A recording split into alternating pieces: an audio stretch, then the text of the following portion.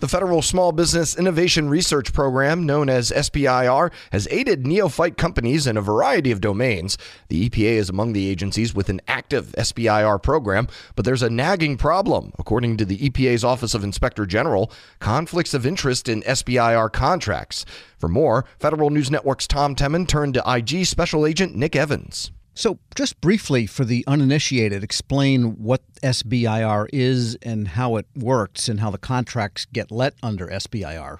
Absolutely. So the SBIR is a set-aside program for small businesses to engage in federally funded research and development.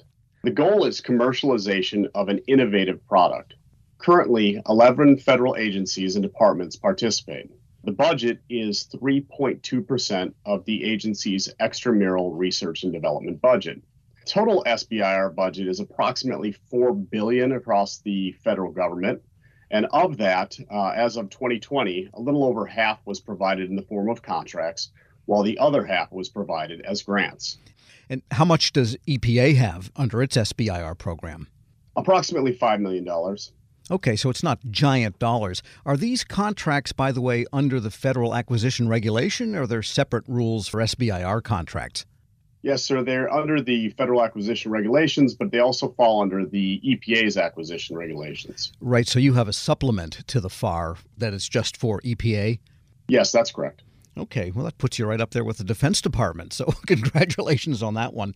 And what prompted you to take a look at the conflict of interest possibility in the SBIR contracts? Well, we are focusing greatly right now on preventing and detecting fraud, waste, and abuse in EPA's programs to include their contracts and grants. You know, the EPA was awarded approximately $100 billion via the Infrastructure Investment and Jobs Act and the Inflation Reduction Act. So we're actively right now looking for ways to prevent and detect fraud, waste, and abuse. The federal government's SBIR program has a history of fraud.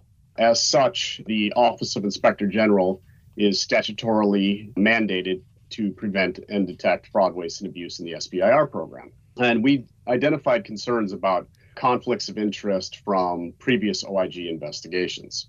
Got it. And so is a conflict of interest per se fraud, or could it just be an indicator of fraud? Yes, it's just an indicator of fraud. Okay, so you really don't want conflicts of interest then at all in contracts. And so how does it work? I mean, what did you find in this latest round of looking at? What did you look at and what was your sample and so on?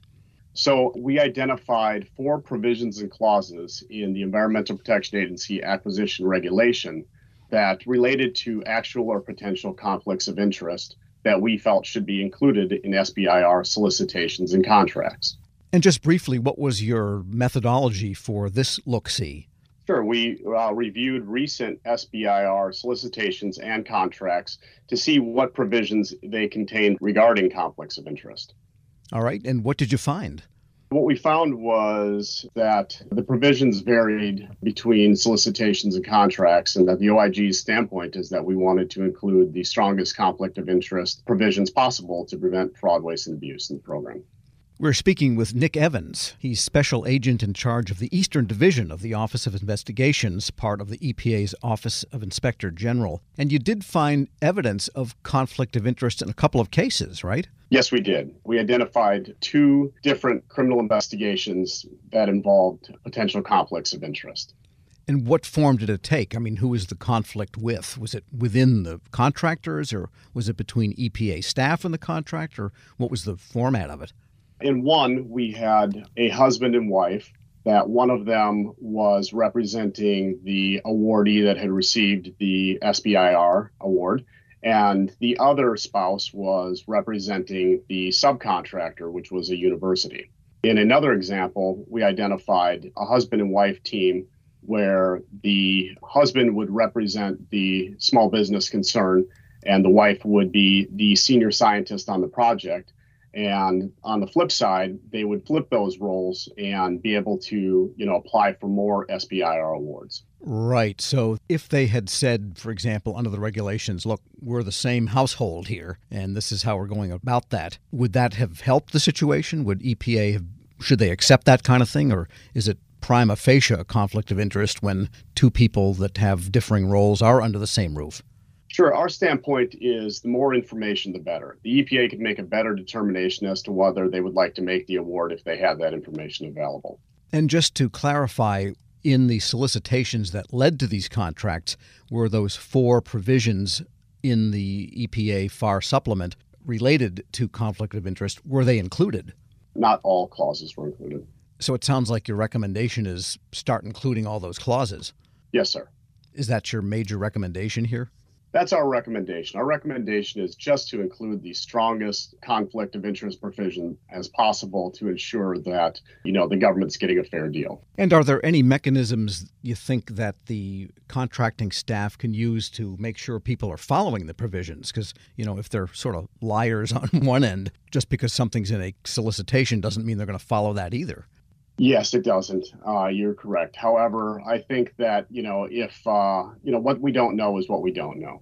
And that by including these provisions, that hopefully folks will be honest and the government can make a better decision whether they would like to make that award. Sure. And what was the agency or the program, the SBIR program's reaction to the recommendations in the report?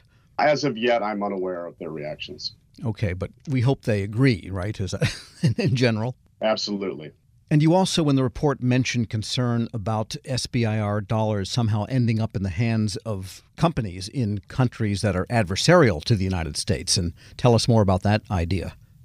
Conflicts of interest could arise due to foreign financial ties or obligations where the contractor may transfer the innovative research developed from federal research and development funding to a country that's adversarial to the United States. And do we know that's happened at all, or is that just another one of those potentials that they need to be keeping an eye out for? It's certainly a concern. And by the way, to the extent that what types of research and innovation is EPA after with its SBIR program? There's a variety of different topics. It is information that's available on the EPA website. What we're looking for here is, items related to clean technology, the manufacturing of efficient and long-lasting, environmentally safe batteries, things of that nature. And maybe making smoke from fires disappear. Hopefully. Hello, and welcome to the Lessons in Leadership podcast. I'm your host, Shane Canfield, CEO of WEPA. Today, I'm thrilled to be joined by Dr. David Wilson, president of Morgan State University. David has had a fascinating career and has garnered a long record of accomplishments from more than 30 years of experience in higher education administration. Came to Morgan State in 2010 from the University of Wisconsin, where he was chancellor of both the University of Wisconsin Colleges and the University of Wisconsin Extension. Before that, he held numerous other administrative posts in academia, including vice president for the University of Outreach, associate provost at Auburn University, and associate provost of Rutgers. And when we were talking earlier, too, you had just mentioned that you had a wonderful nomination at the American Academy of Arts and Sciences. And David, thank you so much for joining me. Shane, it is indeed a pleasure to be invited into this conversation with you. It's not in your in the short bio here, but I also know you served in some capacity in the Obama administration. Yes, I did, as a matter of fact.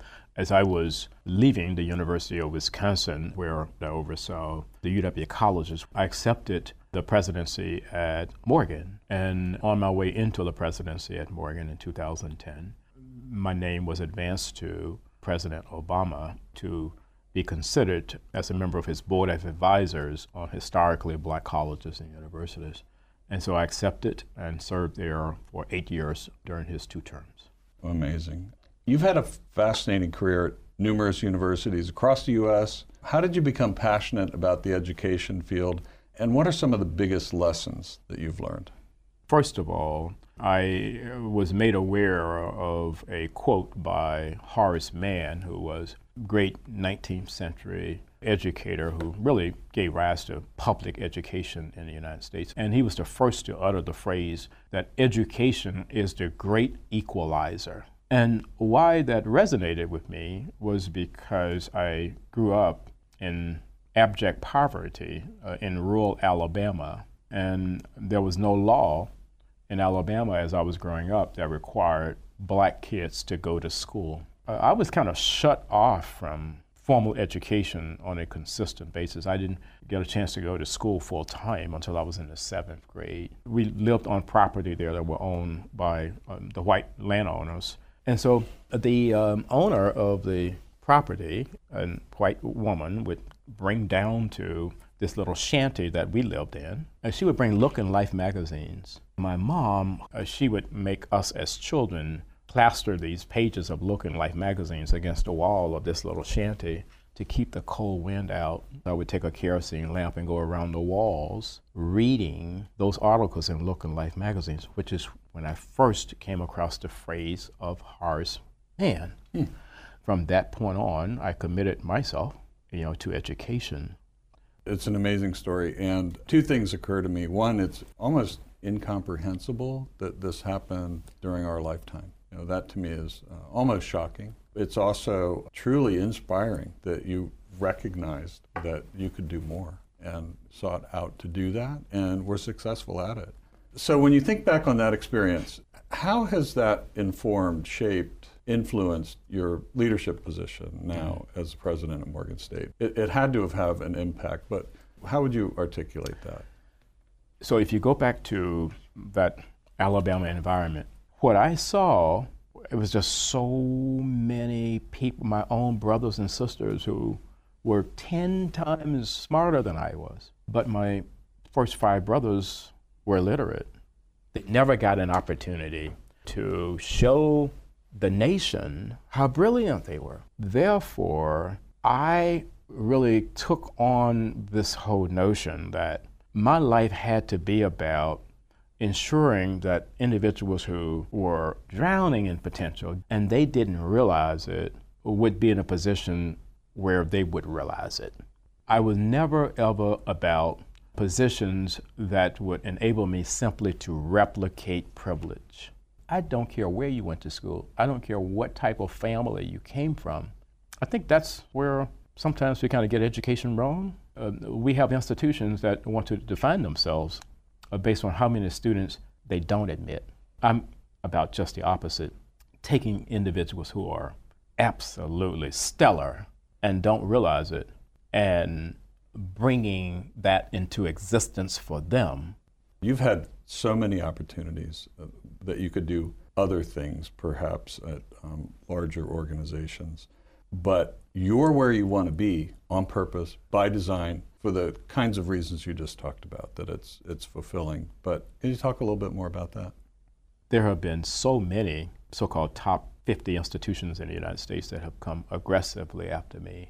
And I flirted with a couple of them, and I went home to Alabama because these two were very serious. And my family is brutally honest with me, and they keep me grounded. So I flew down and began to talk with them about these institutions that were coming after me. I was thinking they would be impressed. And when I finished, my youngest sister said to me, "Now, are you finished? Clearly, we are not understanding why you would even consider leaving Morgan." It just reassured me that I'm living my purpose at Morgan. And it is joyful to be at a place where you want to be versus being at a place where others think you should be.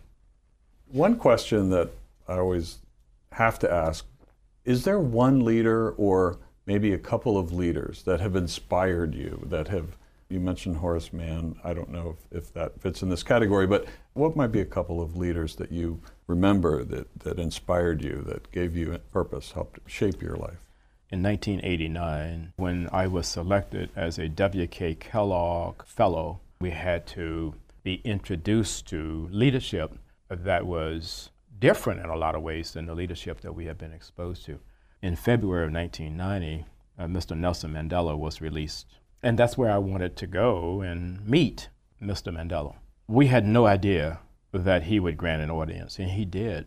He granted an audience, and Mr. Walter Sisulu did as well. So here I am, having grown up in Alabama. I harbored some anger toward the society there that kept me from realizing my potential, and then kept so many others like me from ever realizing their potential.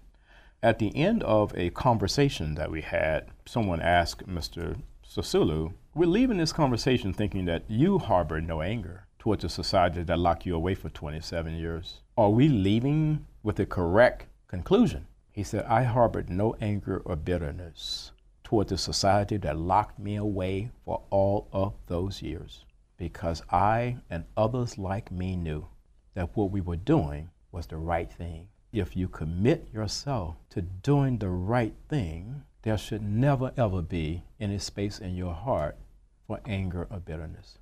And that was transformational for me, and why I respect and admire Mr. Nelson Mandela and Mr. Walter Sisulu today. That is a great story, and it, with all the accomplishments through your life, I'm sure it had a great impact on your ability to go as far as you have, and you're still going. Well, I have a takeaway in terms of leadership lessons I've learned. We would be well served as a nation if I think we created these opportunities for young people at various stages to really, first of all, see the United States. And then we need that same opportunity globally.